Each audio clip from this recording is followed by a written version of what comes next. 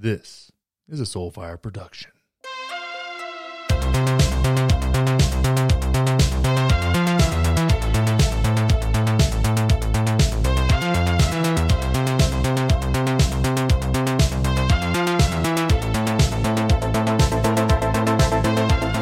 Yo, everybody, welcome back to another episode of Politically Homeless.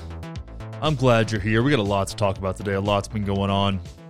One of the things I'm really excited about covering today, something that's going to surely lose me followers on the gram, which is kind of par for the course these days, is the 2000 Mules documentary. That uncompelling piece of trash that I spent $30 on. And since I spent $30 on that stupid fucking documentary, I'm going to exploit it as much as I can by playing some clips here and getting as much content as I possibly can from the nonsense. And it was pretty clear that it was a grift from the beginning because it's $30. That's like 2 months worth of HBO Max. Okay. Like, let's be real here. But that Dinesh guy's got to make some money, lying to people. So it is what it is. Fun stuff. Good times. It's been a really nice week out here in Colorado. It's sunny. Been playing golf. Been doing the things. Just embracing my mid-30s whiteness. It's a weird time. It is a weird time. Some other big things coming down the pipe that I'll be telling you about soon in my own personal life. Where I really share most of my personal things is in the Patreon.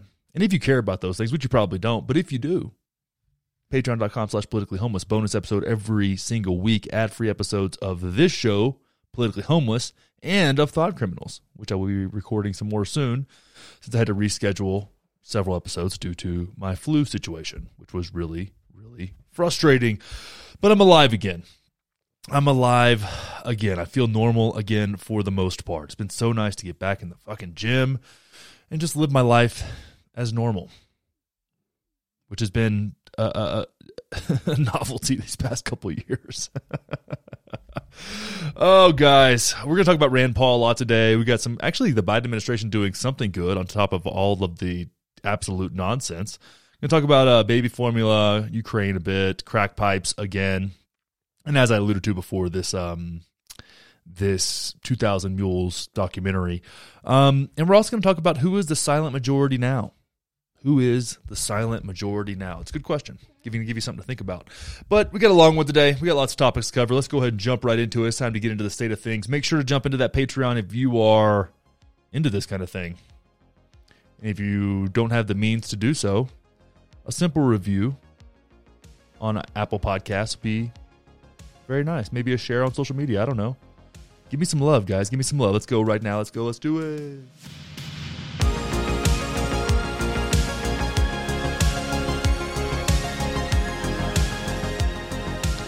Okay, Fox News, the bastion of truth. I actually had a TikTok go semi-viral, finally again. Got like 180,000 views, which isn't crazy. That's not that many on TikTok, but they've let me stay on this time, which is nice. I got like 3 videos deep on the second go around, banned again. So third time's a charm, it seems like. Maybe. We'll see. I've got like 600 followers now, but I was ripping on CNN or Brian Stelter or whatever, something like that went viral. And people are like, well, at least Fox News doesn't just make things up. I'm like, well, I really hope you don't believe that. And if you have any doubts about the inaccuracy of that statement itself, we're going to help you out. So here is, and I wish there was a tracker. I wish somebody would make this, the tracker for how many times the word woke is used on Fox News. Every time I hear it, I think an angel loses its wings. It's just so fucking obnoxious. Like, woke this, woke that. It's just like where they're at now. It is where they are at on Fox News. The boomers have gotten a hold of it, and it is just disgusting. I can't, I remember when woke meant like you did a little bit of ayahuasca and kind of like saw through the fuckery of reality, and now it's something completely different. So let's check this out. This is woke U.S. companies reportedly offering to pay for abortions. So let's check out what the Jesse Waters Primetime, I don't know these people's names, Jesse Waters Primetime has to say about it. Somebody's sitting in for him, but it's all the same. They're interchangeable over there at Fox News. Well, it's a competitive hiring market out there, and companies are realizing they need to step up their employees' benefits. Oh, no. Companies need to earn your employment. What a dystopian hellscape. Packages if they want to bring in and retain top talent. Health insurance, check. 401k, you know it. Paid time off, more days than you can count. But that's all standard these days. What else can you do to sweeten the deal? Well, will you pay for my abortion? A lot of companies are saying yes.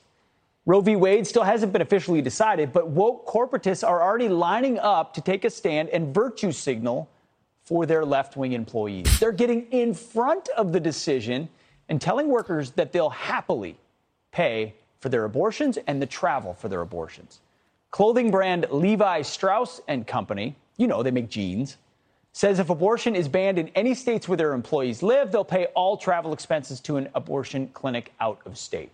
Amazon jumped on the bandwagon, too, paying up to $4,000 for travel to get an abortion. Companies like Yelp and Tesla, they're in on it, too. And there's companies that have already announced they'd do this months before that leak, like Citigroup. They were anticipating the anticipation. Monica Crowley is host of the Monica Crowley podcast and former assistant Treasury Secretary. Monica, so great to see you. Nice to see you, too. So they're out front of it. They're not even waiting for the Supreme Court. This is the most important thing they can provide their employees. I want to know if Levi Strauss is going to stop making maternity jeans, because now apparently they're going to be paying for their female employees' abortions and their travel expenses. Look, what a stupid fucking thing to say. They should quit making maternity jeans because now there's going to be no babies. Let's just keep going. It just gets worse, guys. Look, I want to know where the fairness comes in. So if you're a female employee at one of these woke corporations doing this and you decide to have a baby, are they going to give you a $4,000 bonus to even it out? To go to the hospital of your preference? Well, if they're paying for a female employee's abortion and a woman there decides to have a baby, do they get a $4,000 bonus? Also, if you've got a female employee who wants to undergo fertility treatments to have a baby, are these companies now going to pay for that as well? Look, this is all okay. Here's the fun thing about this woman. Here's the fun thing that cracks me up about this whole line by itself. And we're going to get into some more of her, at least like completely ridiculous lines later on as she continues to embarrass herself publicly. But here's the thing. All those questions she's asking, would you do this? Would you do that? They're all publicly available. Okay. You listed off 7 companies. Do your fucking homework and look it up. It's right there. I'll just pipe some off the top of my head. Tesla, for example, has 16 weeks of maternity leave. 16 weeks. That's your bonus for having a child, okay? I'm assuming if you work at Tesla, you make more than $4,000 in 16 weeks. You get 16 weeks of maternity leave. Not only that, Tesla will cover $25,000, up to $25,000 if you want to do IVF or adoption. So what the fuck are you complaining about, bitch? Really? What are you complaining about? $4,000 or whatever it costs to go out of state, because now they're headquartered in Texas, if it's Tesla we're speaking about here. So they got to go to New Mexico or Colorado probably. Okay. That doesn't seem like that big of a deal.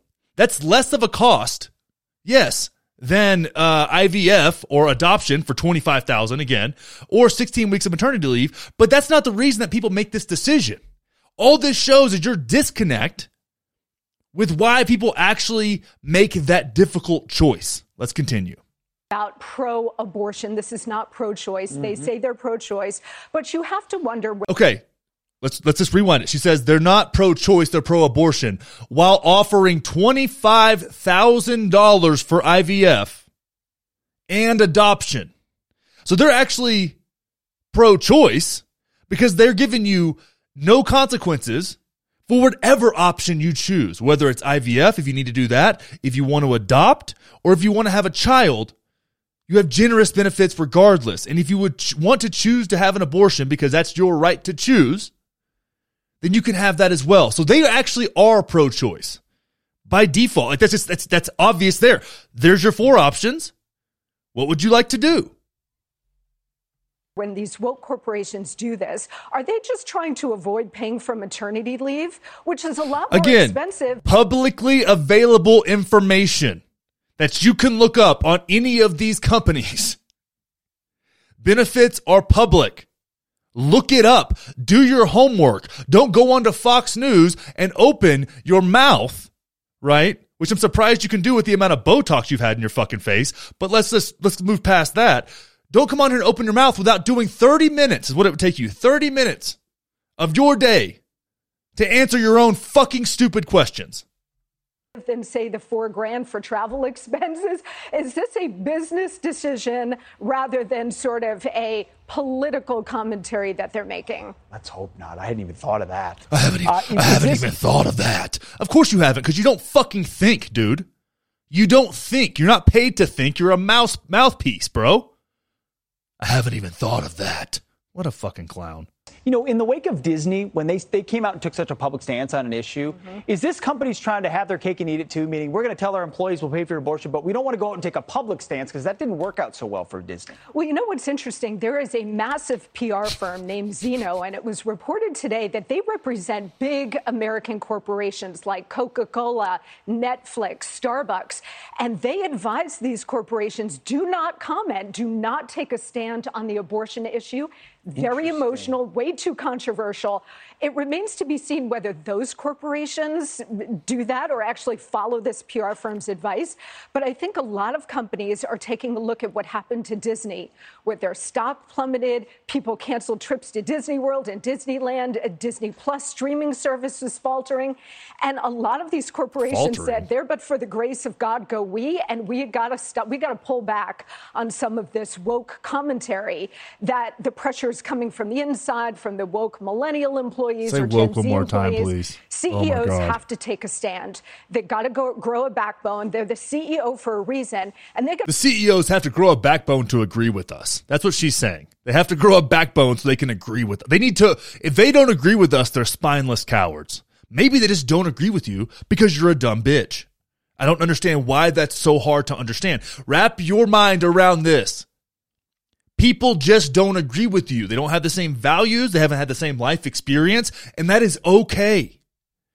That is okay.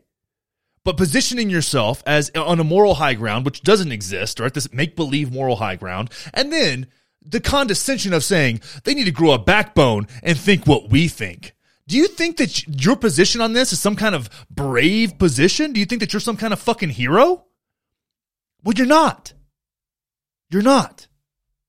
Got to tell these employees, you want to take to social media and put pressure on this company, that's fine, that's your right. But if you don't like working here because we're all about shareholder value and providing a good or a service, if you don't like it here and you oppose our position on abortion, well, then you're free to go to work for NARAL or Planned Parenthood. And by the way, Pete, I've got a great idea for Planned Parenthood. Great business idea.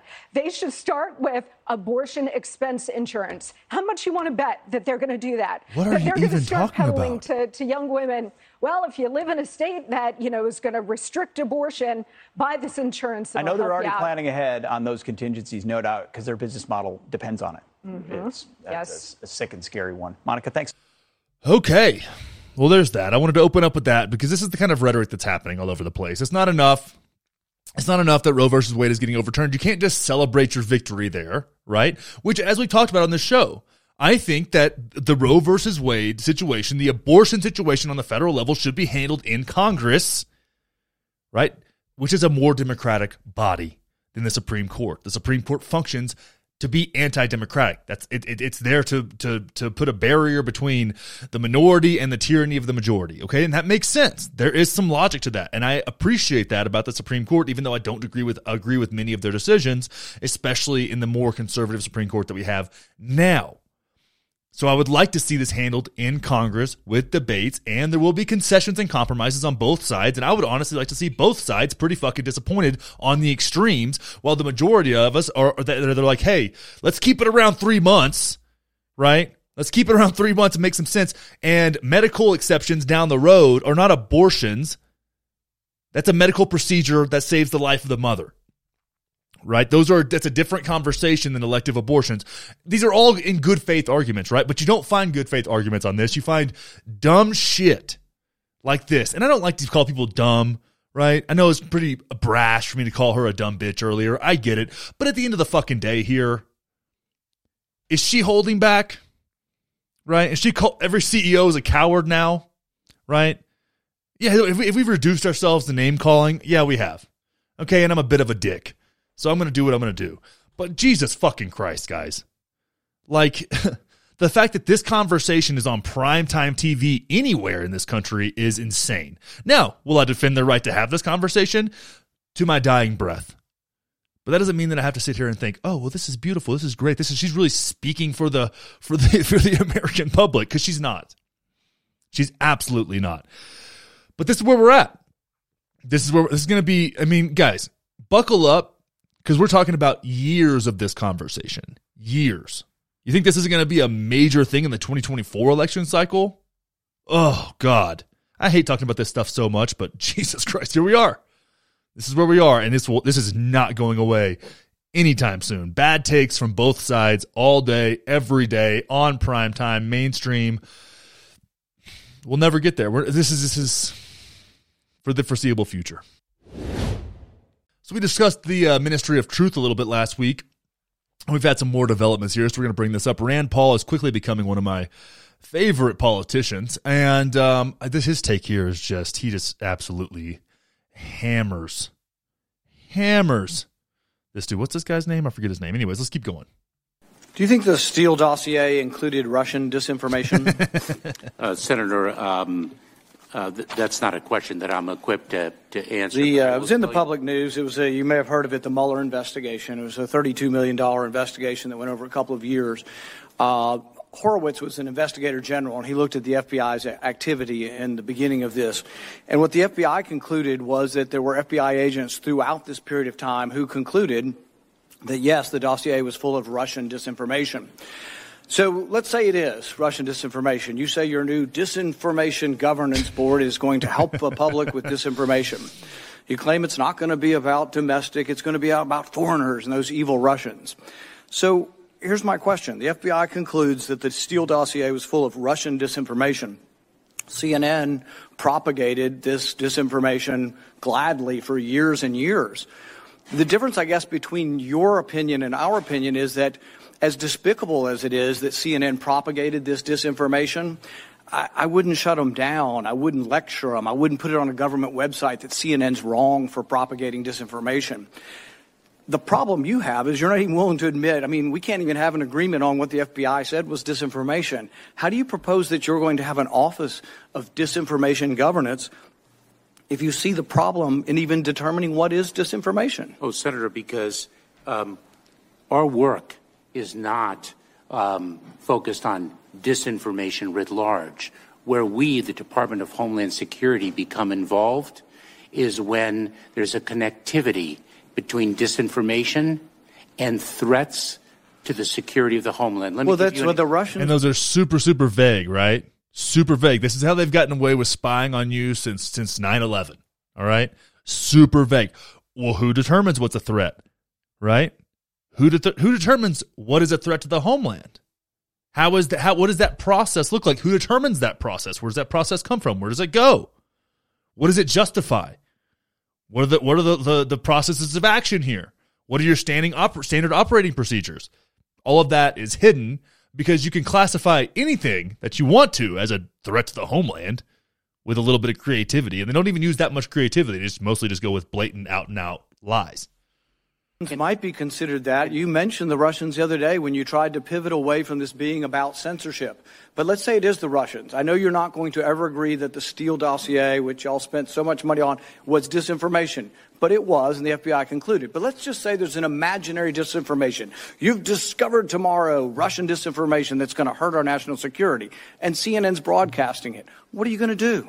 Senator, you're going to tell Putin, you shouldn't do this. Senator, what are you going to do? Senator, let me explain what we do in the Department of Homeland Security with respect to disinformation, and frankly, what we've been doing for nearly 10 years across different administrations. The cartels propagate disinformation that Title 42 does not apply to a particular community of migrants from a particular country. How are they propagating this? If I may, through social media. And what we do through U.S. Customs and Border Protection is actually communicate via social media and other channels that is false, that we do apply Title 42. So let's say there's Russian disinformation as well. Are you going to take to social media and broadcast that people are broadcasting something incorrect about what do you think is Russian disinformation? Senator, let me emphasize. Well, you said the other day Russians, and now you're saying not so much the Russians, you're saying the cartels. No, I'm not. No, I'm not, Senator. You're mischaracterizing my statement. Then what are you going to do if there's Russian disinformation? You're going to broadcast something on social media? Allow me to share when we become involved in the Department of Homeland Security. We become involved when disinformation poses a threat to the security of our country. It is when there's a connectivity to a threat to our country. It could be a threat, a connectivity to violence. And what this working group does, is precisely what I would think you would want it to do, which is to take a look at the work, the disinformation work that our department has done, and ask the following questions. Do we have policies? Do we have guardrails? This is where it gets really, really good. We can't even agree what disinformation is. You can't even agree that it was disinformation, that the Russians fed information to the Steele dossier. If you can't agree to that, how are we ever going to come to an agreement on what is disinformation so you can police it on social media? Senator, I have 2 points, if I may finish. Number one, that what this working group does, because it's not an office, what this working group does is ensure that there are guardrails, definitions, standards to make sure that the free speech rights, the civil rights, civil liberties, and privacy rights of individuals are not impinged. Do you think COVID... So here's the thing with this, too. It's like, what are the guardrails? What are the processes? How are they determined? Like this, if you're going to do this, then all of that stuff needs to be open source. Every single bit of it. If it changes, it needs to be a heads up. I mean, but that's the thing. There's zero transparency into the Department of Homeland Security. Zero. So all that he's saying is just word salad. He's not actually saying a fucking thing. In all the words that he said, he has not said a single fucking thing of substance. Do you think COVID disinformation threatens our national security? And number two, if I may, Senator, and number two, is it your proposition that when the cartels spread disinformation with respect to our immigration policies to try to lure vulnerable migrants to our border illegally? I think you've got no idea what disinformation is, and I don't think the government's capable of it. Do you know who the greatest propagator of disinformation in the history of the world is? The U.S. government. Are you familiar with McNamara? The Pentagon Papers? Ouch. Are you familiar with George W. Bush and the weapons of mass destruction? Yowza. Are you familiar with Iran-Contra? Ooh. I mean, think of all the... Went after Reagan and Bush. Rand Paul keeping it nonpartisan. I love it. Debates and disputes we've had over the last 50 years in our country. We work them out by debating them. We don't work them out by the government being the arbiter. I don't want you guardrails. I want you to have nothing to do with speech. You think we can't determine, speech by traffickers is disinformation? You think the American people are so stupid they need you to tell them what the truth is? You can't even admit what the truth is with the Steele dossier. I don't trust government to figure out what the truth is. Government is largely disseminating disinformation. So I do have a question, and here's the question. So the Russians, maybe some cartels. What about COVID disinformation? Is that in your bailiwick for your disinformation governance board? Senator, you would have to give me the details with... Okay, here. I've said a million times that cloth masks don't work. YouTube takes me down. They're a private company. I can have that beef with them. What about you?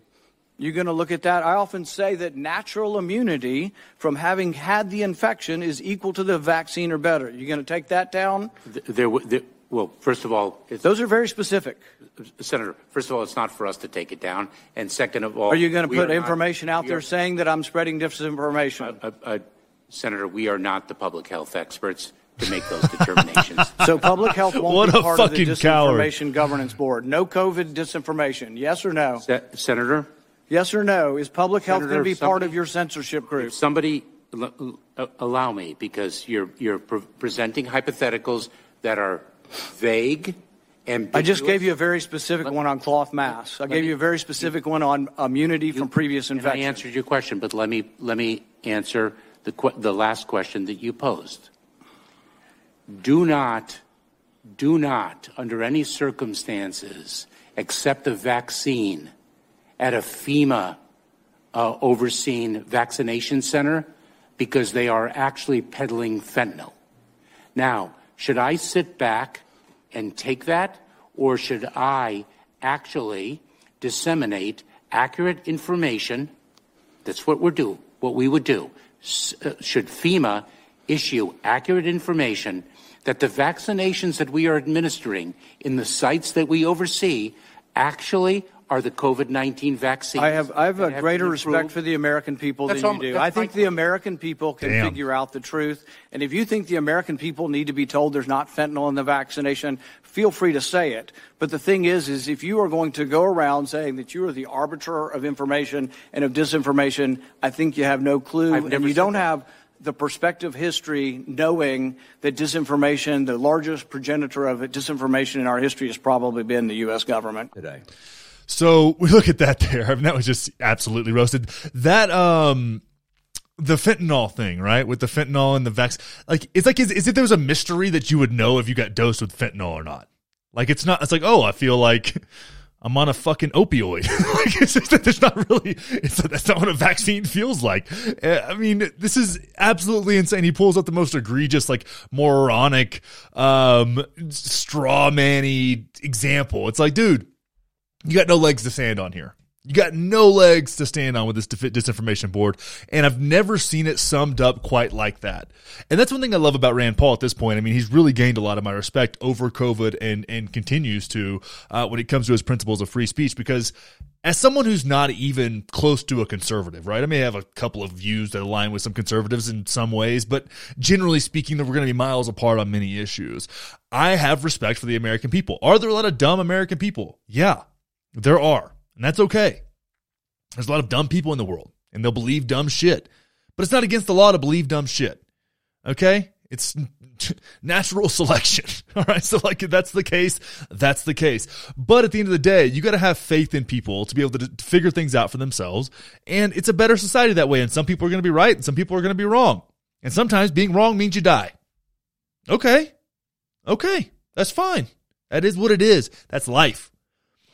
But at the end of the day, the last person that the last entity that feels like it should have any kind of influence on what the statement of what is true and what is false is the fucking federal government. I mean, the professional, reasonably skilled liars. We see it from both sides. This is not a partisan issue, right? And if you think it is, you're ideologically captured by one side or the other. This is a non-partisan issue. The federal government, the best you can hope for from the federal government, any of these three-letter institutions, CIA, FBI, Department of Homeland Security, like, just keep going, whatever it is. The best you can hope for is half-truths. Because you will never get the truth from those motherfuckers. Never. Okay?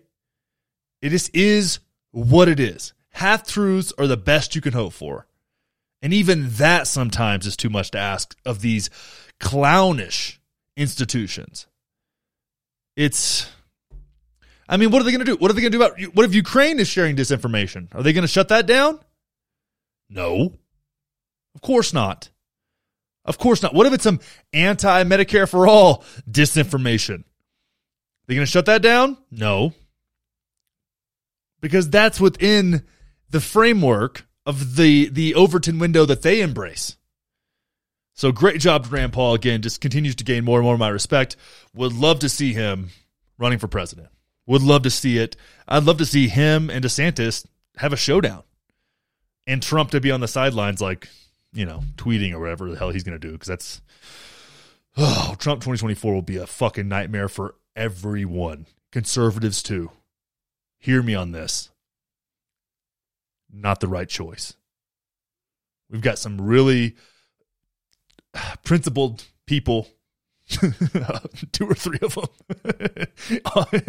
in our federal government that might do a better job than fucking Trump. But guys, this is going to be real fun to see how this all shakes out. Go Rand Paul. Just keep roasting them. I love it. Oddly enough, the Biden administration did something that I actually agree with here. We got low-wage earners to get high-speed internet for $30 in Biden program. 20 internet providers, including AT&T, Comcast, and Verizon, have agreed to provide high-speed internet service at a steep discount to low-income consumers. The White House announced Monday, significantly expanding broadband access for millions of Americans.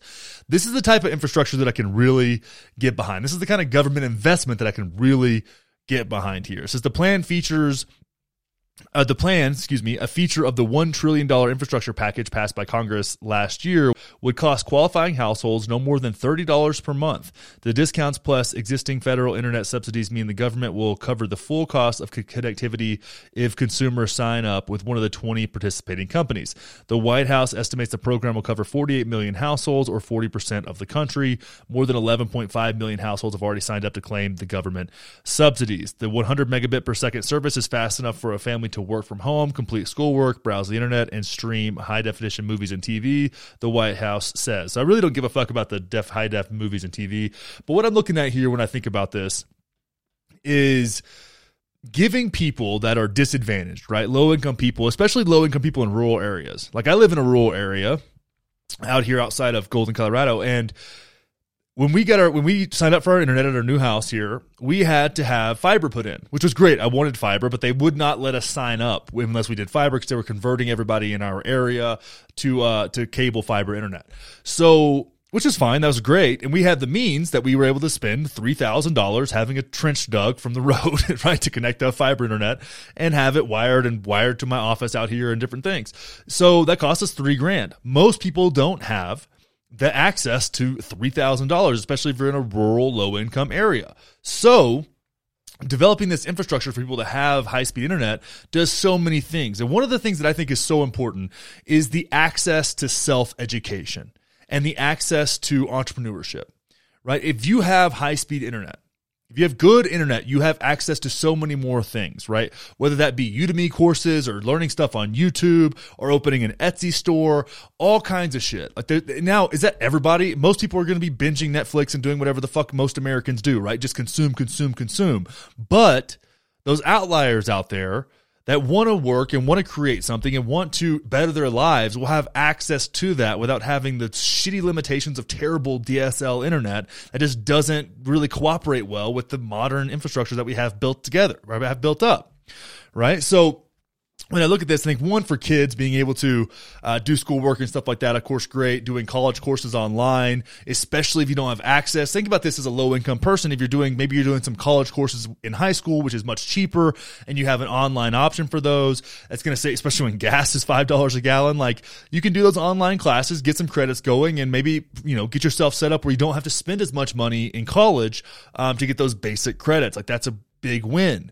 And again, like I said, just self-education. If you want to learn how to do all kinds of shit. I mean, most things I learned how to do are on YouTube, right? So that access to self-education is something I'm very, very passionate about, as well as right to repair and stuff like that. But when we look at this thing, I think what we have here is a small example of what government can do that benefits its people, right? Every now and then we get these, right? In between the $40 billion to Ukraine and spending money on all kinds of dumb shit and paying Lockheed Martin, exorbitant amounts of money for basic things because corruption, like we have all of that. And then every now and then you're like, oh yeah, the government actually can do something, right? And I feel like it's mostly PR. It's not actually based on any kind of principles, but I do love to see it. So I'm glad that we've got something here that looks like it's moving. It's going to do something for people that really need it the most. And I feel like we do need, and this is something that everybody from Jordan Peterson and Joe Rogan, these other people these people that get identified as conservatives, even though that's questionable at best. Equality of opportunity is huge. Now, there's never going to be true equality of opportunity, right? This is never going to happen. There's definitely never going to be a true equality of outcome. And I don't think that's something worth striving for. But increasing the amount of opportunity is disproportionately towards disadvantaged people is a really great thing. Increasing the number of opportunities and the access to opportunities for people that are disadvantaged will help this country. And I know that me saying that puts me on the left for some goddamn reason. I don't understand why conservatives don't really like to see that. And I know I'm going to get these comments, right? I know some of you do. And I appreciate and respect that. But the fact that this is such a big blind spot for the right does them a huge disservice.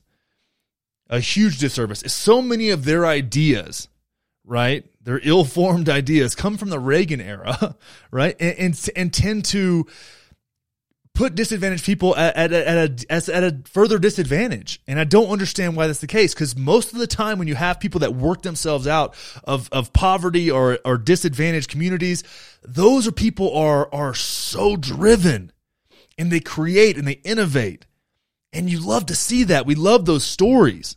So why not provide the access those people need to create those fucking stories, man? Like, why is that such a hard thing for us to come to terms with? You know? And of course, a lot of that starts with basics like clean water, Flint, Michigan, Obama, right? But at the end of the day, really, where the world we're living in, high-speed internet is a necessity. And that's what we're operating from. And I think that's absolutely true. In the same way that from the right, you can look at Twitter and say, that's the town square now. Okay? Twitter's the town square, and high-speed internet is the norm, right? Without access to that, you're at a disadvantage. And these things can be true. It's the changing culture that we live in. So love to see this from Biden. I know I try to keep it as balanced as I can, and when something good does come around, I got to say it, right? Give credit where credit is due, even though it's just it's like finding a fucking needle in a haystack around here. Okay, let's talk baby formula. FDA is working around the clock to address formula shortage, Psaki says. The White House press secretary Jen Psaki said Monday that the U.S. Food and Drug Administration is working around the clock to address the baby formula shortage. As manufacturers say they're producing at full capacity and making as much as they can, it's still not enough to meet current demand. For months, stores nationwide have been struggling to stock enough baby formula. Manufacturers say they're producing at full capacity and making as much formula as they can, but it's still not enough to meet current demand. The out-of-stock rate for baby formula hovered around 2 to 8% for the first half of 21, but began rising sharply last July between November 2021 and April 2022. The out-of-stock rate jumped to 31%. And the rate increased another 9 percentage points in just 3 weeks. In April, now stands at 40%. The stats show. In 6 states, Iowa, South Dakota, North Dakota, Missouri, Texas, and Tennessee, more than half of baby formula was completely sold out during the week of April 24th, Data Assembly said. The shortage has been exacerbated by FDA's shutdown of Abbott Nutrition Facility in Sturgis, Michigan. Abbott is a major producer of baby formula. In February, the FDA recalled 3 brands of powdered baby formulas made by the company due to potential bacterial infections, including salmonella. The agency advised parents not buy or use certain batches of Similac, Limited and Ilicare for infant baby formulas, all Abbott brands. So when we look at this, we have a bunch of problems here. One is just the general anti-competitive behavior of conglomerates buying up all these smaller brands, doing all the production, and then when something does go to shit, like it did at Abbott, well, you're fucked, right? Because there's very little competition, and you have most of these brands, just like all of our food brands, owned by a handful of companies. So when there is a problem, there's a big problem. On top of that, we have the FDA, which generally just does a shitty job at whatever the fuck it's supposed to do. Whenever the FDA is supposed to do something, you can promise, or you can assume that they're going to overpromise and underdeliver, right? So when we look at this, what we're having here is this massive crisis. While just right over in Europe, they've got plenty. They've got a surplus of infant formula. So when we look at this, this is from the New York Times Wirecutter. It says why U.S. parents are choosing European baby formulas. It says there are more than 50 different baby formulas available in the U.S., and parents can choose formulas made from conventional or organic milk or soy. Don't feed your baby soy, please. They can also opt to try formulas labeled for fussy, gassy, or colicky babies, blah, blah, blah, blah, blah. Despite this, a growing number of parents are buying European formulas, even though it's technically illegal for them to import them into the U.S. It's technically illegal to import baby formula from Europe. Okay? There are large Facebook groups devoted to European formulas where parents share spreadsheets and detailed notes on ingredients of how these formulas compare to U.S. counterparts. Some caregivers report choosing them because European brands offer formula options like those made from goat's milk or from pasture-raised cows, which are rare or non-existent in an FDA-regulated form in the United States. From goat's milk and pasture-raised cows. The FDA finds that as a problem. I wonder why. I wonder how much influence, just like Big Pharma, that Big Ag has when it comes to baby formula, right? Because if you go over to Europe, most beef is pasture-raised, a lot of goat milk, and goat milk is great.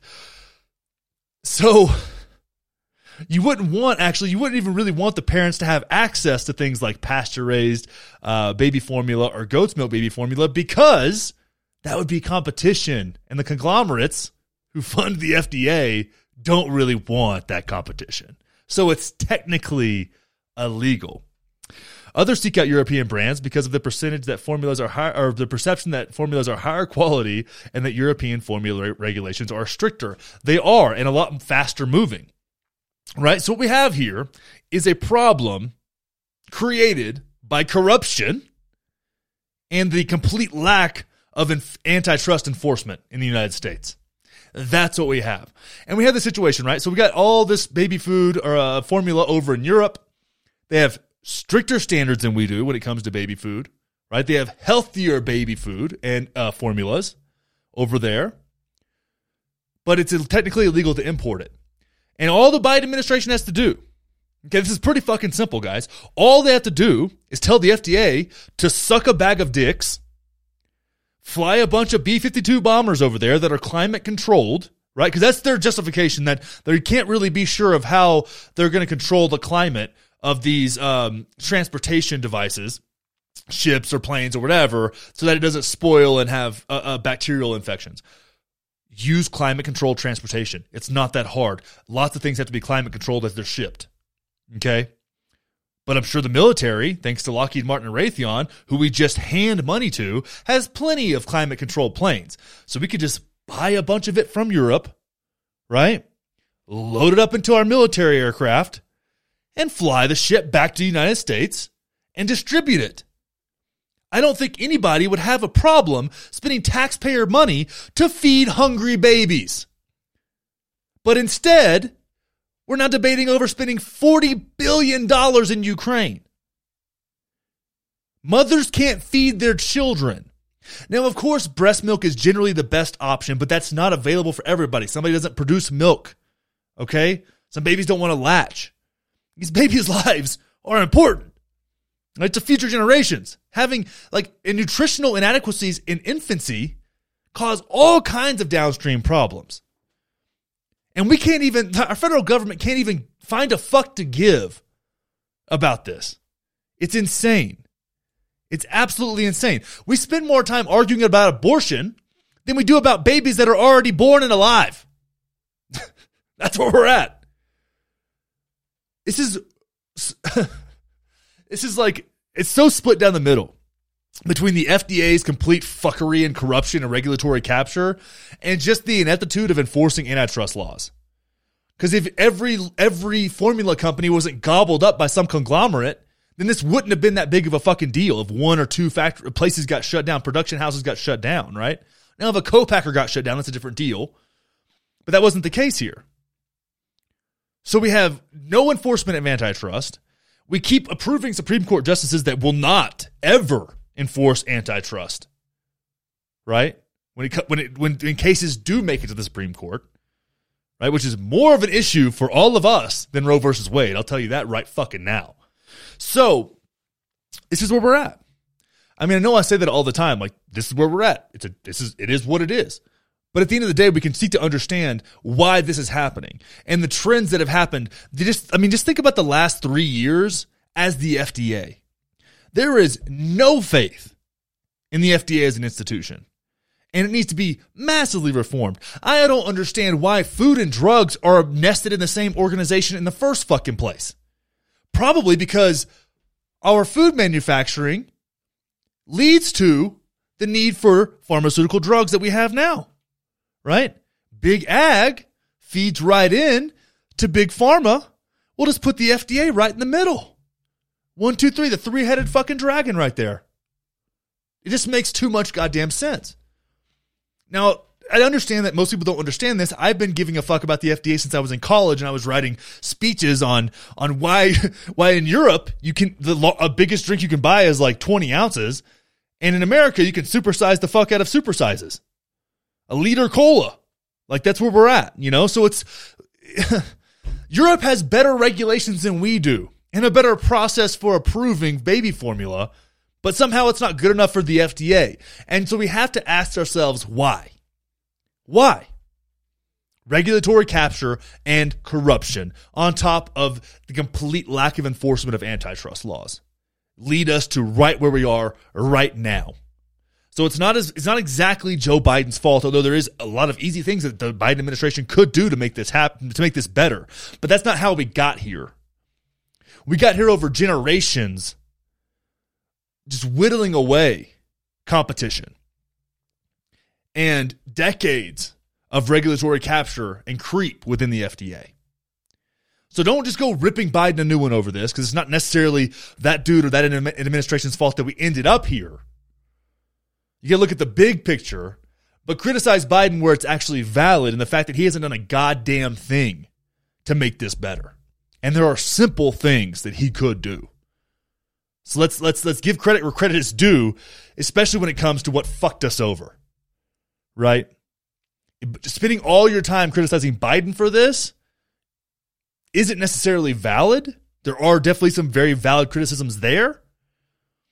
But let's zoom out and look at the bigger picture and really hold the organizations and the institutions accountable that led us here in the first place. Today's episode is brought to you by our friends over at Elemental Labs. Guys, Element is what you need to keep yourself hydrated and feeling good. We are going into the summer right now, okay? So I'm going to make a little bit of a different pitch that you probably haven't heard since last summer. Element cocktails. Okay, one of the biggest contributors to a hangover is dehydration. So back in spring break, back in the day, I used to mix some shitty electrolyte like blend with lemonade and vodka when I'd get really drunk, and I'd always feel great the next day. It was like the Airborne tabs, which are kind of shitty looking back now, but at the time, thought they were good. Mix the Airborne tabs with vodka, lemonade. I would do that, and it would help me maintain my ability to party for several days on end. Now, as I'm in my mid-30s, I don't really party for several days on end anymore. I don't go to spring break anymore because I'm not a creepy weirdo. But every now and then, I like to, when the sun's out and I'm feeling good, I like to catch a little buzz outside. And one of the things that I found that one, because hangovers come way easier now than they did when I was in my 20s. One of the things I found that helps me maintain a better next day if I want to have a few tequila drinks is mixing up an Element margarita. We're in the summer now, guys. You're going to be at the pool. You're going to be having fun. I think it's one of the best beverages out there. The lemon habanero is great. You can mix the lemon habanero with a little bit of the citrus if you want to go that route, or maybe the grapefruit. You can do a lot of different formulations here. You can mix it with a little bit of vodka, a little bit of tequila. I like to make the Element really strong when I mix it with any kind of alcohol. So not making it like I would make it just to drink an Element to stay hydrated, but making it a little bit stronger than hitting with a shot of that tequila, maybe 2 shots depending on how I'm feeling, and if I'm out on the boat or doing whatever I'm doing. It really is a nice way to not have one, since there's no sugar in Element, you're not going to have to deal with any of that kind of stuff, which also contributes to hangovers, but you're going to be getting hydrated while you're getting your buzz on, and it tastes fucking delicious. So guys, I highly encourage you to try it. Check out, there's all kinds of recipes online if you look up that kind of stuff. But try it out. See what feels good for you. And if you generally just want to stay hydrated, if you're going to get outside, doing more hiking, more working outside, if you're a blue-collar guy who's out there like putting in the work, putting up a fence, breaking down some flow line, working on a drilling rig, all the Element is going to be great for you as well. It's amazing. It's an amazing supplement, guys. Salt, magnesium, the things that you need, the things you're missing out on, especially if you're eating low-carb, paleo, carnivore, or something like that, or if you're just sweating a lot. It's fucking great, guys. You're going to drink more water. Your cells need water to survive and thrive. DrinkElement.com/Wanders is where you're going to go to get your free variety pack. Now, you do have to cover shipping. It's $5. You got to cover the shipping to get it to your house, but you're going to get some of the most popular flavors in this variety pack, so you can try it out, and that way when you go pull the trigger on a big box, you know what you like. Drink Element, DrinkElement.com/Wanders. The link is in the show notes. Make sure to check it out.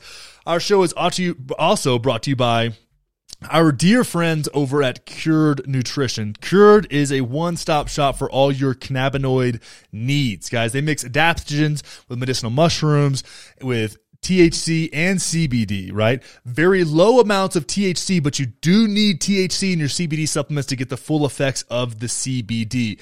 It's high quality sourcing, high quality formulation, small business, Colorado owned, love the founders, incredible people. Just incredible, salt of the earth people.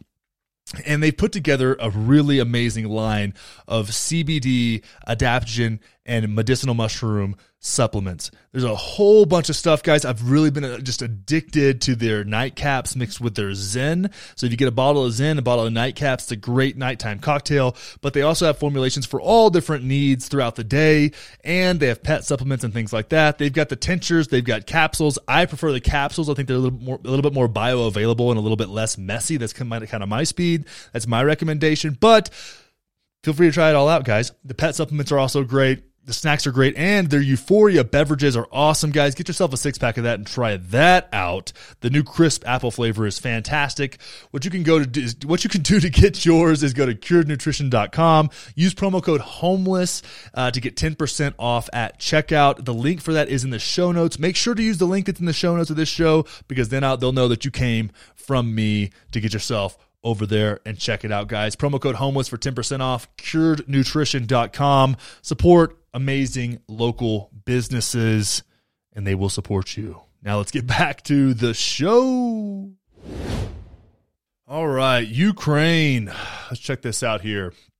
The U.S. passes $40 billion bill to bolster Ukraine against Russian invasion. So let's see here. The U.S. House of Representatives approved more than $40 billion more in aid for Ukraine on Tuesday as Congress races to keep military aid flowing and boost the government in Kyiv as it grapples with the Russian invasion.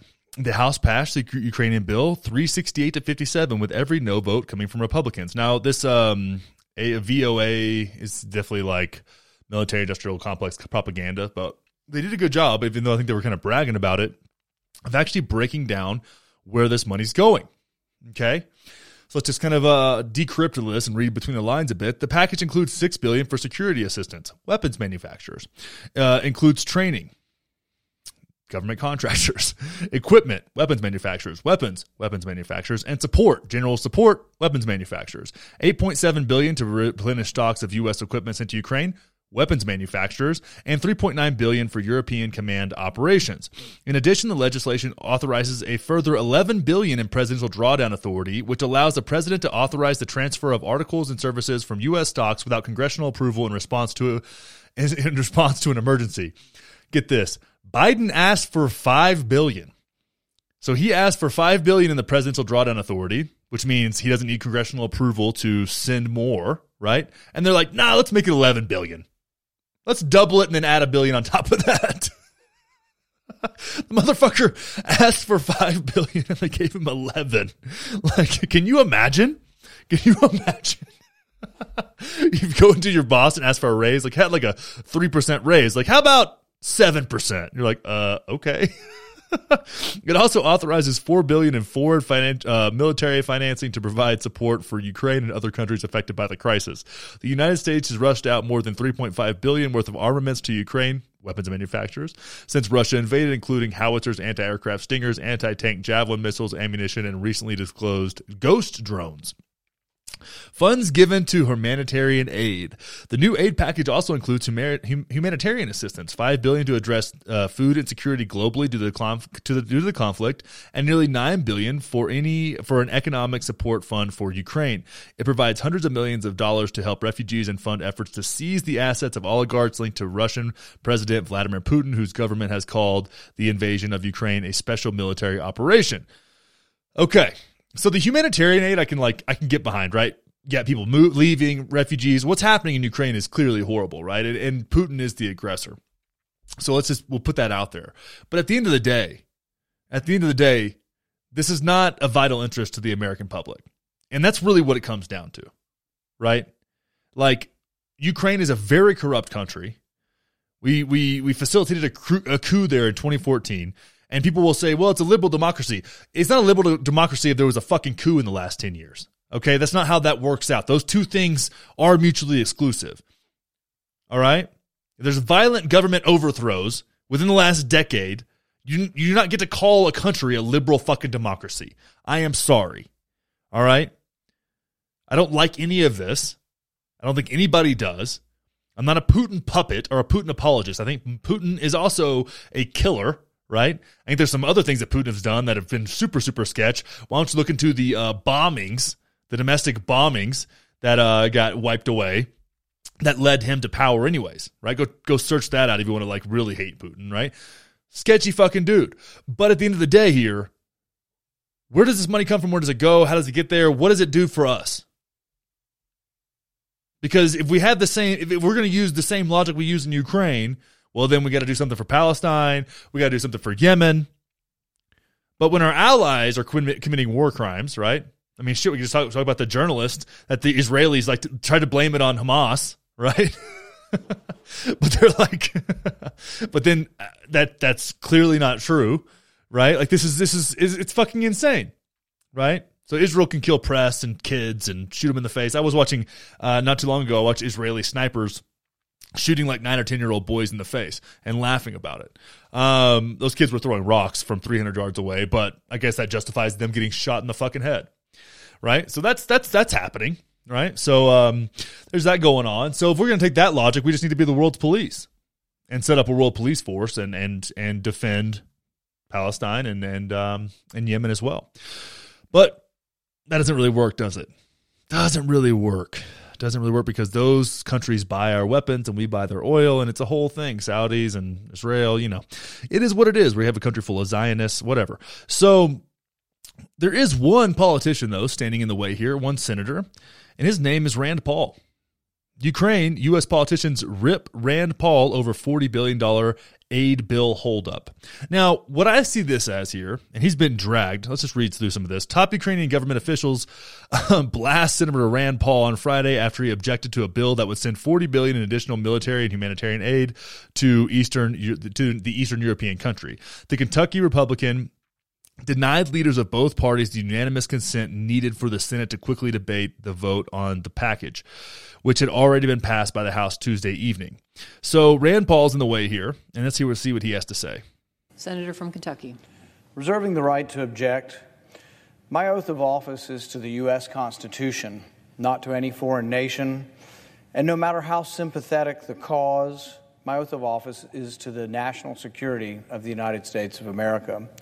We cannot save Ukraine by dooming the U.S. economy. In March, inflation hit a 40-year high. Gasoline alone is up 48%, and energy prices are up 32% over the last year. Food prices have increased by nearly 9%. Used vehicle prices are up 35% for the year, and new vehicle prices have increased 12% or more. Yes, inflation doesn't just come out of nowhere. It comes from deficit spending. The United States spent nearly $5 trillion on COVID-19 bailouts, leading to one of the highest and most sustained levels of inflation in U.S. history. Americans are feeling the pain, and Congress seems intent only on adding to that pain by shoveling more money out the door as fast as they can.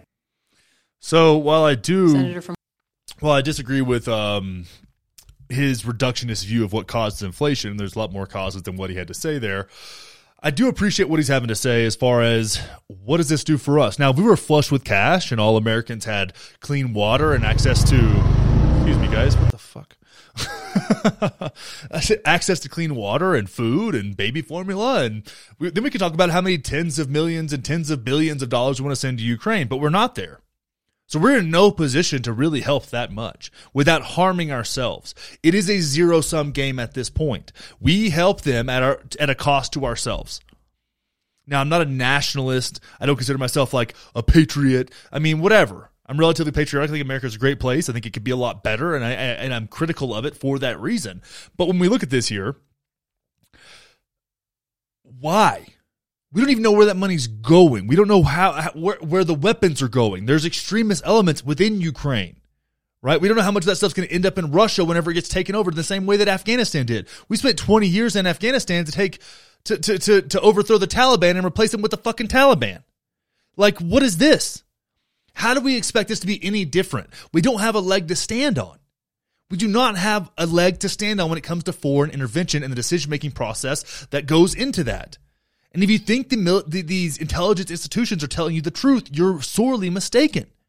You're being propagandized. Everybody likes to think they're anti-war until they get hit with war propaganda. Right? Just like Mike Tyson says, everybody thinks they have a plan until they get punched in the fucking face. And that's where we're at. Now, I would like to take this time to criticize Trump for starting this fucking bullshit by sending weapons to Ukraine in the first place, which was a clear antagonization of Russia. Do I think Putin is a good person? I don't need to justify his actions to understand them. Okay? Actions don't need to be justified to be understood and explained. We've been over this numerous times. But why in the fuck do we spend $40 billion on top of whatever billions we've already spent? And the funny thing is, in this war that's lasted about, 10 or 11 weeks now, we've spent more money in Ukraine than Russia's entire military budget annually. Or at least close. So I think their entire military budget, I should have had this data up here, but I think it's around $46 billion. And right now, we're closing in on $46 billion spent in Ukraine in 10 weeks. So in just over 2 months. So let's call it 3 months. So a quarter. We're just going to keep doing that? How long is it going to take us to get to $1 trillion? A year and a half? Because the military-industrial complex doesn't want this war to be over. What Ukraine has also asked for diplomatic aid. But NATO doesn't want that. They don't want an off-ramp for Putin. They don't want some kind of compromise here. They don't want to end the death. They want to fight Russia to the last Ukrainian to save Ukraine. That doesn't make any sense. Now, while they beg for diplomatic effort, we send them more weapons. That's not what they want. That's not what they need. By fueling this thing with weapons, you are killing more Ukrainians. Indirectly, of course, you can deflect responsibility, but more Ukrainians are dying. So if you really want less death and destruction in Ukraine, you got to be honest about what Ukraine is and how Ukraine has functioned, how Eastern Ukraine does not really want to be a part of Ukraine, how they rejected the coup. It happened in 2014. You have to embrace the fact that there's Nazi elements within Ukraine. You can embrace the fact that Putin is a fucking war criminal, okay, and a bully. You can embrace the fact that the American government is run by the military-industrial complex. All these things can be true at the same time. It's not that big of a logical jump, right? Embrace the fact that there are multiple facts that are true at the same time that are inconvenient to one another. And when you cherry pick them to fit your narrative, you're doing everyone a disservice, especially the Ukrainian people. So reach some kind of diplomatic resolution here. But that's not what they want, guys. What they want is to drain Russia as much as they can, and they want regime change. It is the lifeblood of the CIA and the American military establishment. Regime change. They love it. They get off on it. They get rock hard and veiny for fucking regime change. And if you think this is any different, you're fucking delusional. Okay? I don't like to be on the same side of issues as Marjorie Taylor Greene, and I think the way she's going about it is absolutely retarded. But what I can say here is that I have zero trust in these intelligence institutions. I don't trust Vladimir Putin. I don't trust Zelensky. I don't trust Ukraine. I don't trust CIA. I don't trust the federal government, what they're telling me. I don't trust Fox, CNN, ABC, NBC, down the line. What I have to look at here is trends in our history, how things have gone and how things are going, and say what is the most likely outcome here, and what are the most likely reasons for us to be in this situation. And what it looks like to me is gigantic giveaways to the military-industrial complex, a proxy war, and regime change at the cost of Ukrainian lives, in the same way that we handled so many other conflicts around the world. You can't tell me this one's different, because it's not. There are some novel aspects to it, but at the end of the day, there's a fucking through line, and it's really clear. And the fact that the military-industrial complex and the federal government that is bought and paid for by these clowns have got a substantial part of America cheering for this with zero criticism and zero debate and zero dissenting voices on our mainstream outlets, that are also bought and paid for by these institutions. It's just par for the course now, guys. It really is. And it's sad to see.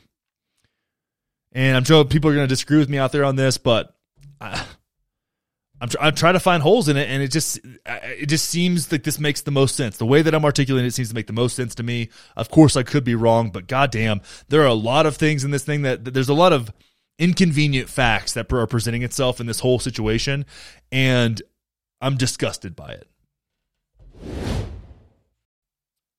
Okay, let's talk about crack pipes real quick. Report of crack pipes appearing in smoking kits reignites controversy on whether they're receiving federal funding. The Washington Free Beacon reported in February that the Biden administration would fund the distribution of crack pipes through its $30 million Health and Human Services grant program that reimburses local governments and entities that provide safe smoking kits in the name of advancing racial equality and safer drug use for addicts. The grant specifically denotes smoking kits and supplies as among equipment to enhance harm reduction efforts. Other components of the program include syringes, vaccinations, disease screenings, condoms, and fentanyl strips, according to the Beacon. Okay, so we have a moral outrage here. Again, from the right, over fucking crack pipes. Here's the thing. Having a clean crack pipe is not your barrier to entry into smoking crack or fentanyl or meth or freebasing anything else, okay? Those pipes are incredibly cheap, especially if you buy them in bulk. We're talking 10 or 15 cents a piece, all right? Now, the way that this government grant program worked, it was a reimbursement program, so local NGOs would use this grant funding, right, to do what they felt was best for their communities. Now, I don't like the way that the homelessness crisis has been handled by any stretch of the imagination. I love the way that Schellenberger attacks the thing and his plan of action. I think it's really great. He's running for governor of California, and I guess I can just take this time to endorse him and his message. I really like what he's about. So, with that being said, this outrage over crack pipes is nothing but pure clickbait. Pure clickbait. That's all it is. There's no reason to be that upset about this. We're talking about a $30 million grant program, and the majority of that spending isn't on crack pipes. Look at the other things they have here. Syringes, vaccinations, disease screenings, condoms, and fentanyl strips. Okay, so we got $30 million invested into this program, right? Which is mostly going to go to homeless people. I don't understand the racial equality language as much because there's a lot of white people, a lot of black people, a lot of Hispanic people, Asian people that are all out on the streets. And it's sad, okay? A lot of people in there for different reasons. If it's mental health, I have some compassion for you. If it's you had just a good run of bad luck and you ended up out there, I feel fucking compassion for you, and I want people to be able to have some kind of access to resources to get themselves clean. If you became an addict, burned every bridge in your life, right? Stayed with friends and family when you were a fucking junkie, stole from them, got kicked out, ended up on the streets, and went somewhere where you could live on the streets easier because you wanted to do drugs, I don't really give a fuck. I don't have that much compassion for that section of the homeless population. Okay? This is set my biases up for everybody to see. That's where I'm at. I have a lot of compassion for people that are on the streets and want better for themselves, but I don't really have a lot of compassion for the open air drug scenes and the violence and the rape and God knows what the fuck else is going on. Okay? Especially for people who just chose to be out there doing the thing. Especially in places like LA where they give you 3 square meals and all the access you could need for drugs and don't police anybody, right? I don't have a lot of compassion for that anymore. I'm fucking over it. I used to have a different perspective when the homelessness crisis wasn't what it is, but this is where I'm at now. But I have zero issue with clean needles and crack pipes and condoms and fentanyl strips being distributed.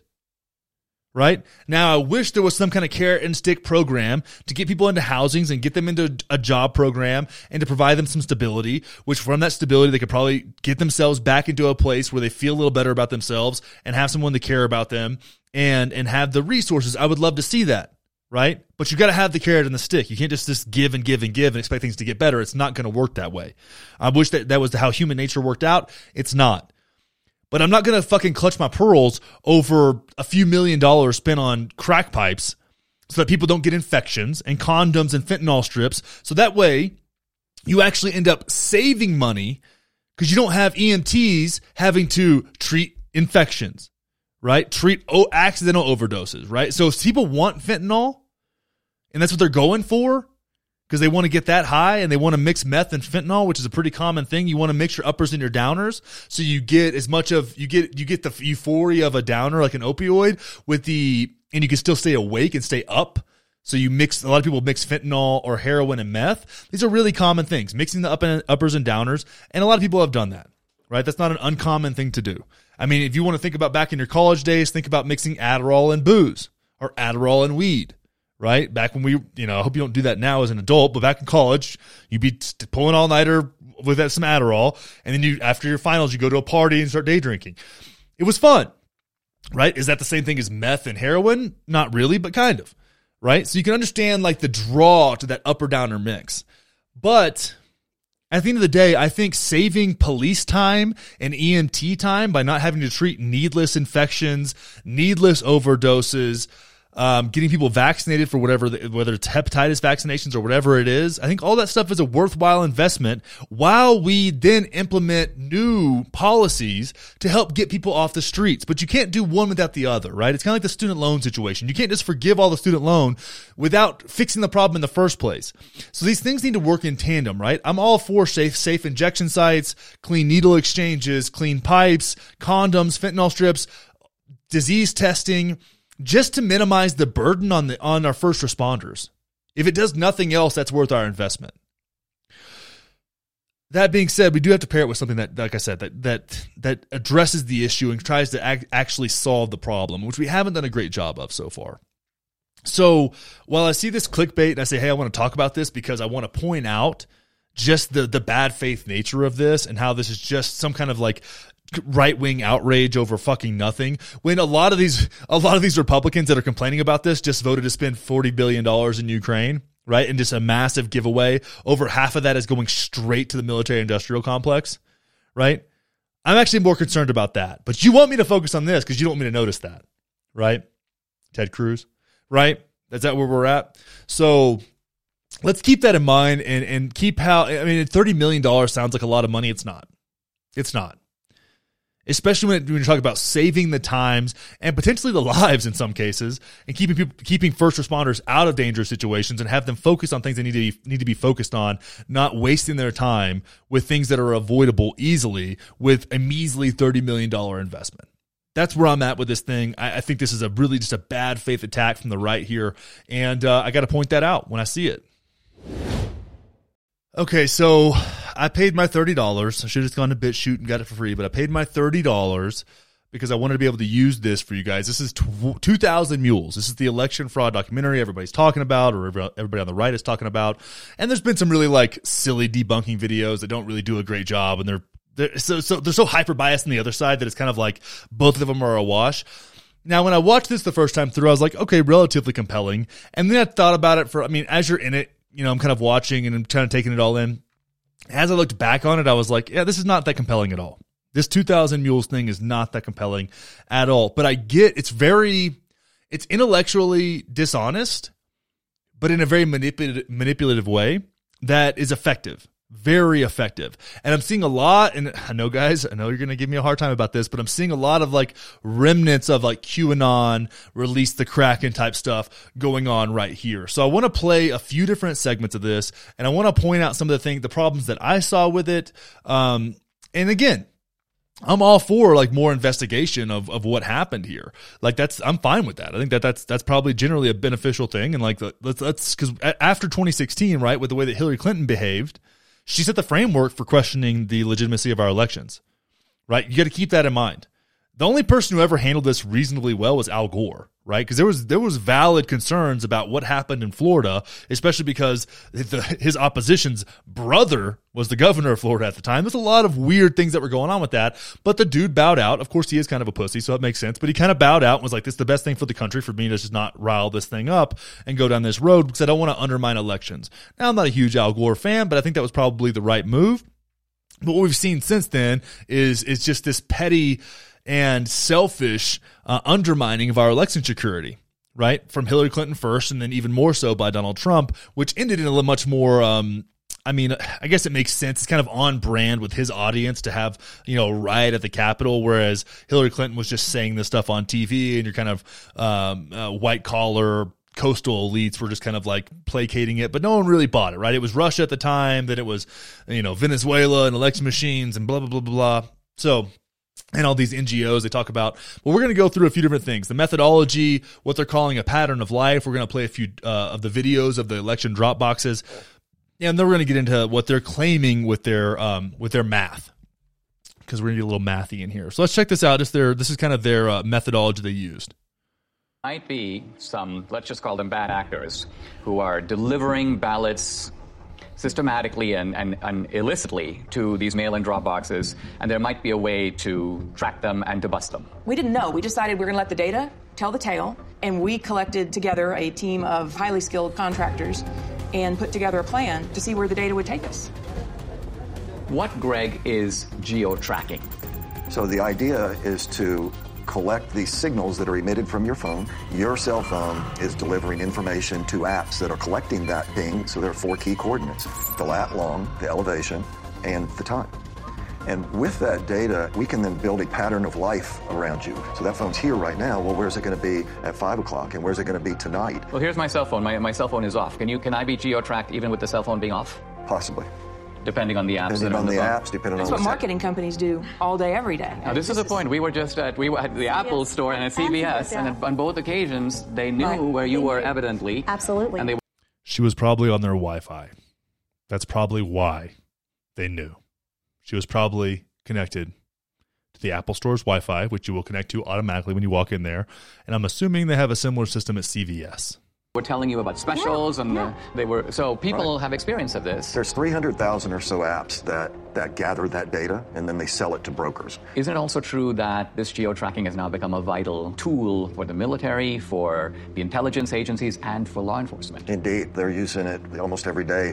I'll say that there's no question amongst anyone that I know in the community that many, if not all, of the people that were involved in the situation at the Capitol on January 6th were being tracked previous to January 6th because they already knew what their pattern of life was. They already knew who to look at. Many of the people who stormed the U.S. Capitol on January 6th left digital footprints that law enforcement has used in making arrests. You're saying they must have known about these people before, because some of those guys were arrested 1 day, 3 days, 5 days after January 6th, and that's not enough time to do the geo-tracking analysis. They posted themselves on social fucking media, dude. They used people's social media where they posted themselves inside the Capitol to arrest people. And the rest of the arrests that actually did use any kind of geo-tracking stuff took weeks. Weeks. But when you post yourself on Snapchat, Instagram, any kind of other social media platform inside the Capitol at a riot, you're kind of asking to get arrested, aren't you? It wouldn't take that long to figure out who the fuck you were when you're in somebody's Instagram story or you post your own at the Capitol. So yeah, there's a hole in that, bud. The very idea that you could go from the afternoon of January 6th to acquiring the data, tracking the data, unmask who actually owns that phone, which the government is required to do, and then get it to a grand jury, make an arrest in 72 hours?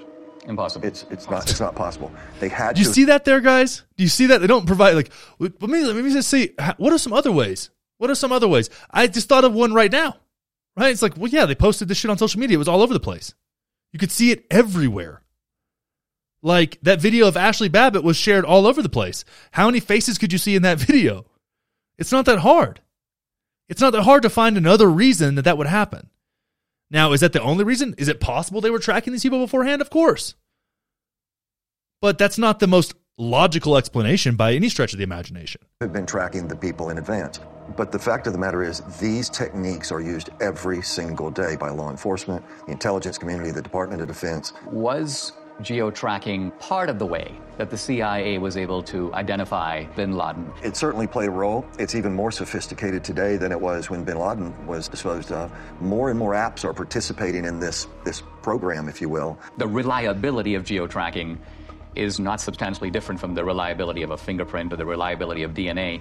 If it identifies your phone, now I could have given my phone to Debbie, but the simple truth of it is my phone was there on this particular date, and there's absolutely no question about that, That's right? correct. Now, you So, yes, it is reliable as far as that being your phone, but as far as the accuracy of where you are via this geo-tracking data, it's relying upon pings and triangulation, so it's not all that accurate. And the reason I know that, oddly enough, is because of a true crime podcast. Neil Strauss's To Live and Die in LA, season 1. You'll listen to that. They talk about, they tracked a guy who had actually killed this woman. Spoiler alert. And the geo-tracking showed generally where he was, but the way they were actually able to track, and this was really crazy, they were actually able to track exactly where he was via the Google app on his phone. So he had Google Maps on his phone, I believe, even though that wasn't, I think his phone was turned off, they were still able to use that tracking was extremely accurate to where he had killed this girl with a shovel, and you could see he had walked back and forth from this truck to where he was burying this woman on this true crime podcast, but you could see that via the Google app, but they couldn't get that precise of data with the pings of the geo tracking. So that showed the difference, right? Now, if you have access to Google's data, which these people don't, you could say, yeah, I'm exactly right there because that has precise GPS, but geo tracking does not have that kind of accuracy from my understanding. Now, I'm not a geo tracking expert, but I'm just telling you the difference between something like Google tracking versus general pings and geo tracking. Highly unreliable. decided to purchase through these brokers that make this information available to companies. They make it available all kinds of places to buy data. Let's talk about the methodology. You identified data in certain places, and by and large you focused on the states where the election was decided. Tell us, what are the areas that you bought data for, and what were you looking for? And what's the time period? October 1st through the election. In Georgia, we actually bought from October 1st through January 6th after the runoff. So we went in, we decided to do the Atlanta metro area because it picks up some rural areas, it picks up some urban areas, it picks up some suburban areas, 309 drop boxes in the area. And we thought, okay, well, this is a pretty good test. We, in essence, sort of fenced around those. Geofencing. Geofencing. And then we were able to make purchase of data of people that had been near those drop boxes, but also near the organizations. Across the country, we bought 10 trillion signals. When they give you this data that you then have to go through, what does this data look like? Well, it's a massive data transfer. We have more than a petabyte of data. You're talking about transacting hundreds of terabytes, so it's a significant move of data.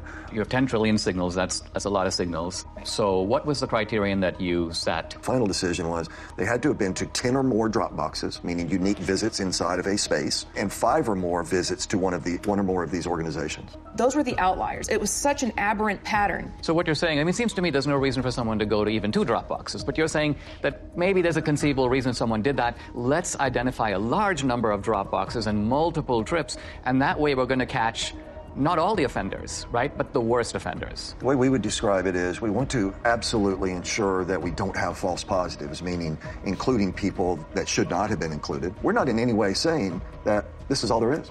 We're just saying that based on our criteria that we identified in Atlanta, 242 people that went to an average of 24 drop boxes in 8 organizations during a 2-week period. 242 mules. Now let's pause for a second. Okay, so you guys get the idea on the methodology there. You had to go to 10 drop boxes, and it has to be aberrant behavior. Now, we're going to poke some holes in that, but let's just continue moving here. Now we're going to talk about the pattern of life. So this is where they get it. This is right after this. We just skipped a little bit. Talking about the pattern of life changes and showing one single example here and kind of basing the whole thing off of that. Let's get into this. It is going not past a Dropbox and on, but directly to a Dropbox and back to another point and then to another Dropbox. All of these things. I mean, isn't the timing significant? If some guy's going to a Dropbox at 2 a.m. in the morning, presumably he's not like out for a walk. Right.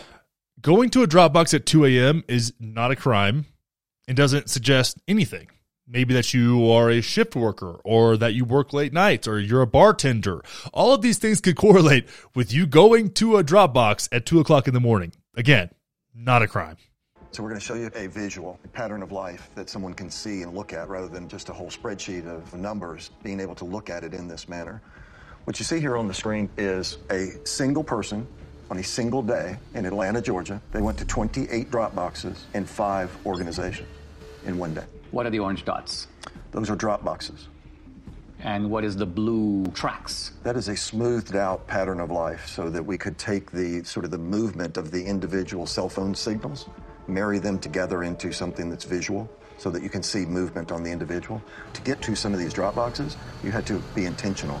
You had to get off the highway, you had to go on surface streets, you had to turn in somewhere in order to get to those drop boxes. And the circles, I take it, reflect the nonprofit centers. Are that the places where the ballots originate? The stash houses, where the ballots are collected and handed to the mules to take to the drop box. Now let's move over to Arizona. How many mules in Okay, so we've got this pattern of life track here. They're using this a lot. This is the one example they show of someone's pattern of life.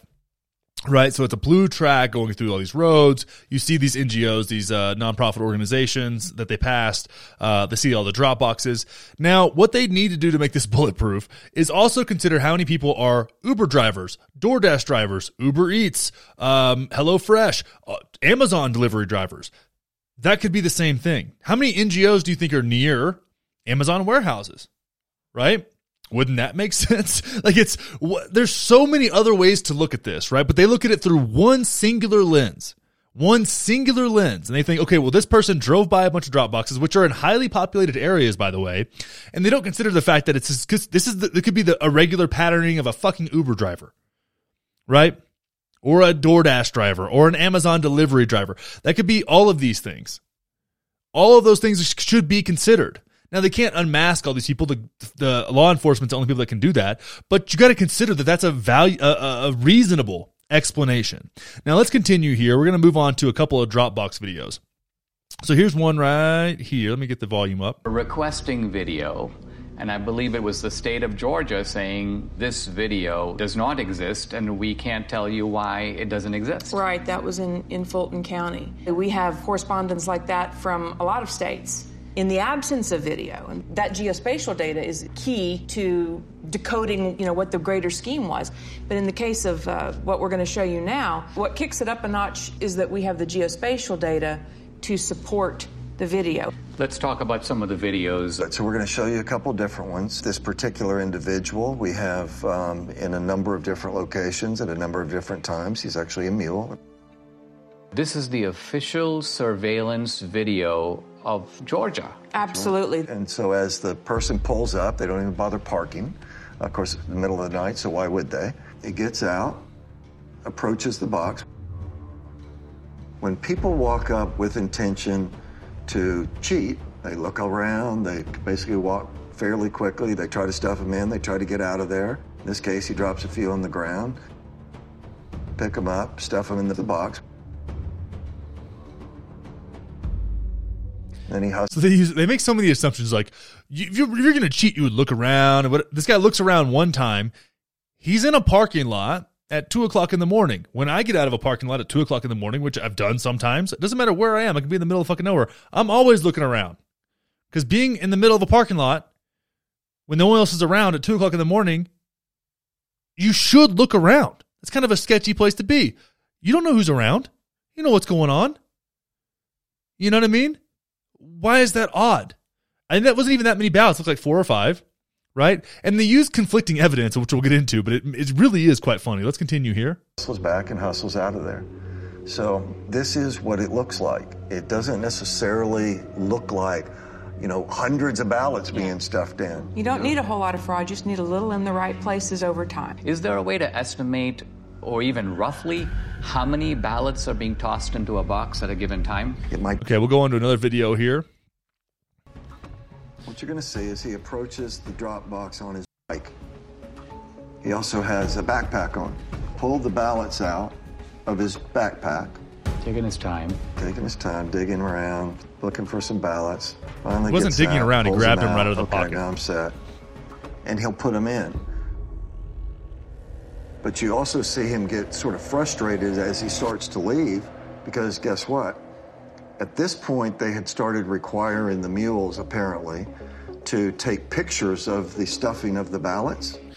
At this point, they did that. They didn't have that brilliant idea beforehand. Now, but at this point, they start requiring them to take pictures so that there's more evidence of their election fraud that they can just have on their phones, right? Since there's 2,000 plus of these people, they want them to have evidence of election fraud on their phones, and that's how they get paid. It couldn't possibly be that this person's going to post an Instagram story about voting.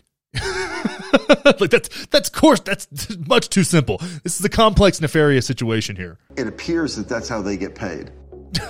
So they take a picture, stuff it in, they take a picture, not a selfie, but a picture of the actual ballot going in. But this guy gets frustrated, so he actually has to park his bike, get off. So if you were there just casting your own ballot, what reason in the world would you have to come back and take a picture of the box? And he kneels down. What reason would you have to come back and take a picture of the place where you voted? So many reasons. So many. Looking around. He could be like, hey, Mom, I dropped your ballot off for you, and it's in a thing with like a thumbs up. Who knows? Who fucking knows? And who are you to say? Because here's the thing. That's the last video we're going to play here. They never show more than one person. They don't show this same person going to another drop box. They don't show the last person they show going to another drop box. They use the idea that somebody used gloves to not get their fingerprints caught, right? Somebody got caught with election fraud via fingerprints somewhere else at some other time.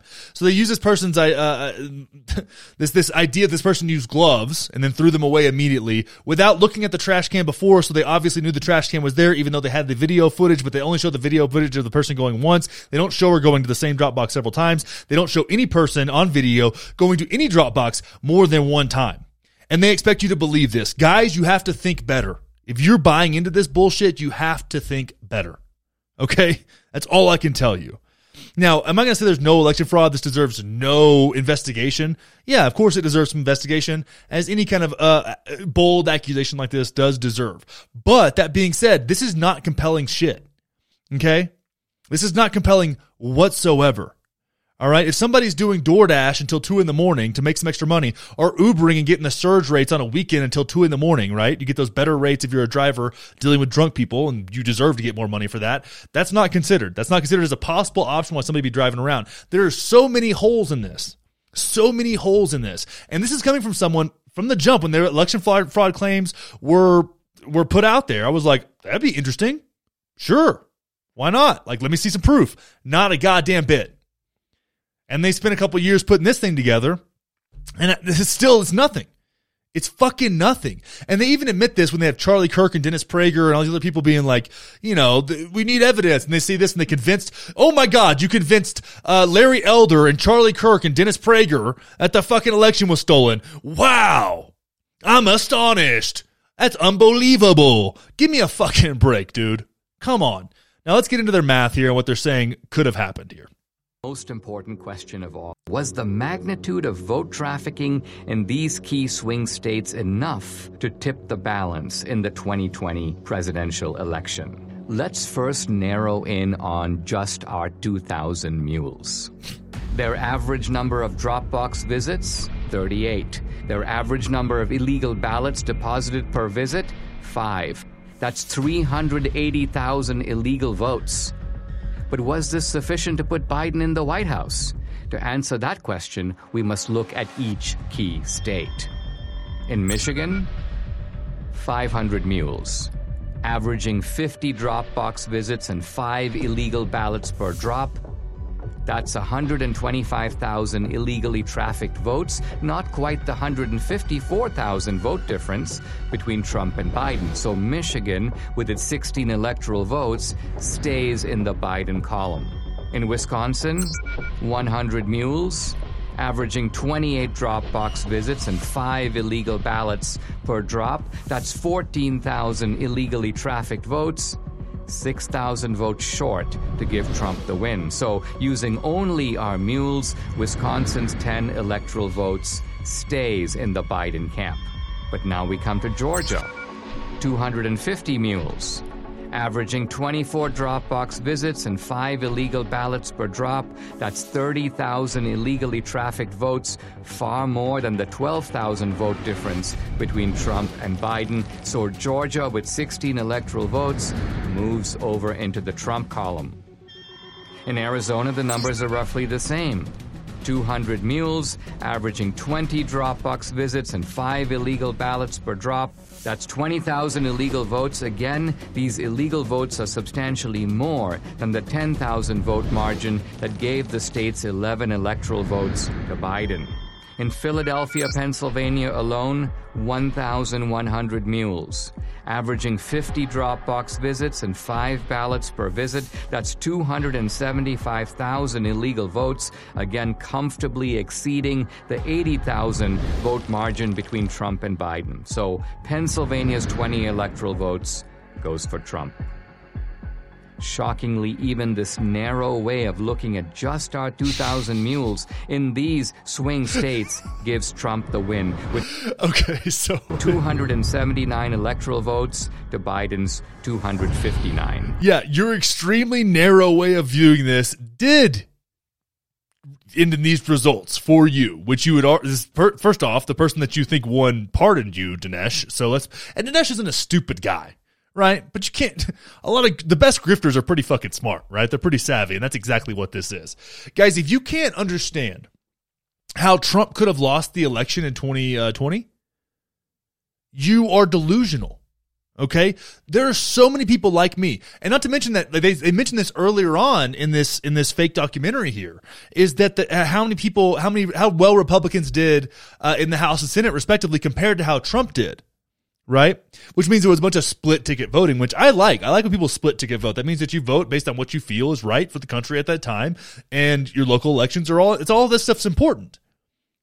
So you had an astonishing number of split ticket voting here. You also had, they make the claim that he improved in the black and Hispanic communities more than any Republican president in however long, right?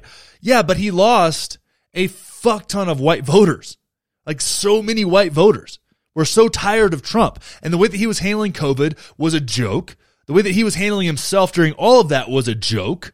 Now, was he treated unfairly by the media? Of course, in the same way that Fox News treated Obama unfairly. Right? They set the stage for that. They just copied the Fox News playbook. What the mainstream liberal media did with Trump was copied Fox News' playbook when it came to Obama. Okay? I remember that. I was there. Glenn Beck radicalized my grandmother. I could not have a conversation with my grandmother that wasn't about fucking Barack Obama's birth certificate. Like, that's where we got. Okay? That's how I got to spend the last few years with my grandmother. You know? Because of Glenn Beck's crazy ass. So, I saw it from both sides. I was like, man, Fox News is really like doing Obama dirty here. And then, fast forward a little bit. I'm like, wow. MSNBC is really doing Donald Trump dirty here. And it's the same shit, guys. But if you can't wrap your mind around how Donald Trump could lose to a corpse, you're disconnected from the majority of the fucking country, man. And now Biden's presidency, which I voted for the guy partly because I wanted to see the Democratic Party crumble. And that's what I'm watching right now. So I'm kind of happy with my vote in that way. I didn't expect to go into fucking World War III, but here we are, right? Much of that thanks to Trump. And much of the onus is on Biden, but at the same time, like those weapons going to Ukraine was because of Trump, which also pissed me the fuck off. It also pissed me the fuck off that Trump couldn't bring up the criminal justice reform that he had done because he had to tweet Law and Order 46 times a day. Right? So he couldn't even stand up for what he had done in office because he's a fucking pussy. All right? So that's where we're at with that. So if you can't see the way that all worked out, you've got a problem. And I understand that people really are clinging onto this, but all they're doing is undermining the validity of our elections. Now, this could be fixed, and this is where I know a lot of you, the liberals out there and the Democrats are probably on board with me right now, but I might lose you right here because all this could be fixed simply. We've talked about it numbers of times on this show. Okay? Verification at drop-off locations. Everybody can get a ballot, whatever, but you have to be verified with an ID, and if you want to drop your ballot into a drop box, you need to put the last 4 digits of your social security number on there. Okay? Verify yourself. Okay, if you want, and I think I've talked about this so many times, red boxes, right? There's tons of red boxes. We've seen these things. You know what I'm talking about. One of those, but for voting. You have to scan your ID, scan your passport, whatever it is, some kind of unique QR voter code that you have. There's a million ways you could do it. It goes in there. It's not an open container. It sucks it in like you would put money into like a coin machine. Good to go, right? Verified, secure elections. Election ID is not racist. All right? There's many ways we can do it. They don't require a driver's license, but they do require something. Social security number or something. The last 4 of your social is a really good verifier, right? If your bank can use it, then fucking the federal government should be fine with it, right? If it's secure enough for your bank account, it's secure enough for an election, I would assume. And there's ways to go about doing that. But the big takeaway here is like, if you can't see how Trump could have lost to Biden at that time. Now, if the election was held today and the same thing happened, different conversation completely. But at that time, people wanted boring. Okay? They were okay with a president that couldn't think or speak because they wanted boring, because we had a president that was tweeting at 4 o'clock in the morning and lives off Diet Cokes and KFC. All right? So there's problems all the way around here. All the way around here. We got to be mindful of that. But this documentary is a grift, and it's uncompelling, and it does not do a good job of steel-manning the other side or creating any other excuses for why these things could have happened besides the reasoning that they want to see. It is so laden with confirmation bias that it is a complete wash and a complete waste of everyone's time and money, and the fact that this asshole made this thing $30 is clownish. I'm so glad it's been pirated. If you want to actually watch this thing, go watch it on BitChute. Do not give this guy any money at all. None. Don't give him a cent of your time, of money. And if you want to give his documentary some time, I encourage you to do so. But do it through a critical lens, and don't just see what you want to see. All right. Oh, they've also gotten, I wanted to finish off with this real quick. They're also like, well, we're going to release more information soon. Yeah. Like Sidney Powell released the Kraken. That's what this is. The same shit, guys. They're stringing you along, wanting you to get more money. You pay if you pay for his monthly membership on Locals, then you get free stuff, right? With your membership. So you're paying this membership fee every month for this thing. So they keep kicking the can down the road as far as when they're going to release more information. They just get paid more and more, which are perverse incentives. So guys, 2,000 Mules, not compelling whatsoever. It's a fucking joke. Again, if you want to watch it, I encourage you to do so, but don't pay Dinesh a cent for it. Go watch it on BitChute. Go watch the pirated version. I couldn't find it when I was looking for it, but it's out there now. Feel free to check it out, but do it through a very critical lens, guys. Put your thinking caps on, okay? Put your thinking caps on, put the confirmation bias to the side, and do the best you can. And now it's time for that beautiful part of the show where I give you something to think about.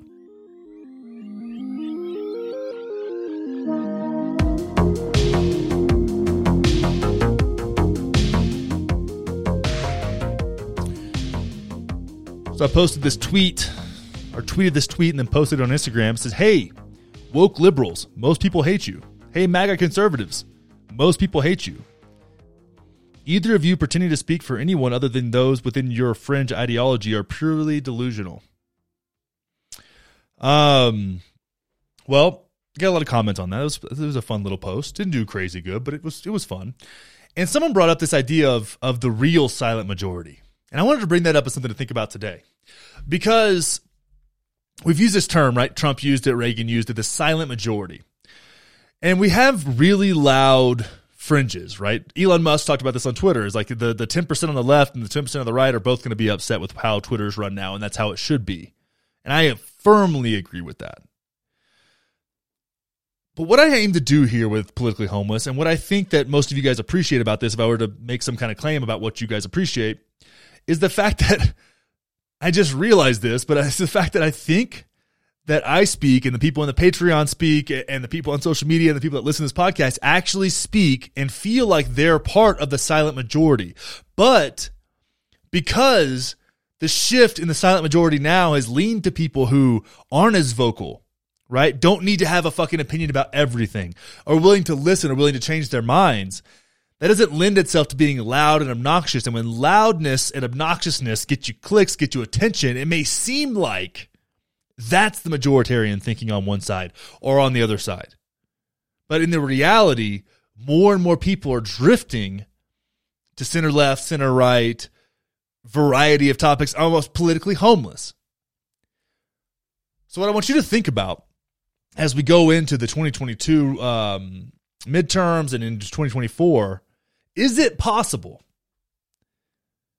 that the voice of the politically homeless is the new voice of the silent majority? I think it's worth thinking about, but maybe it's just me. Thank you guys so much for being here.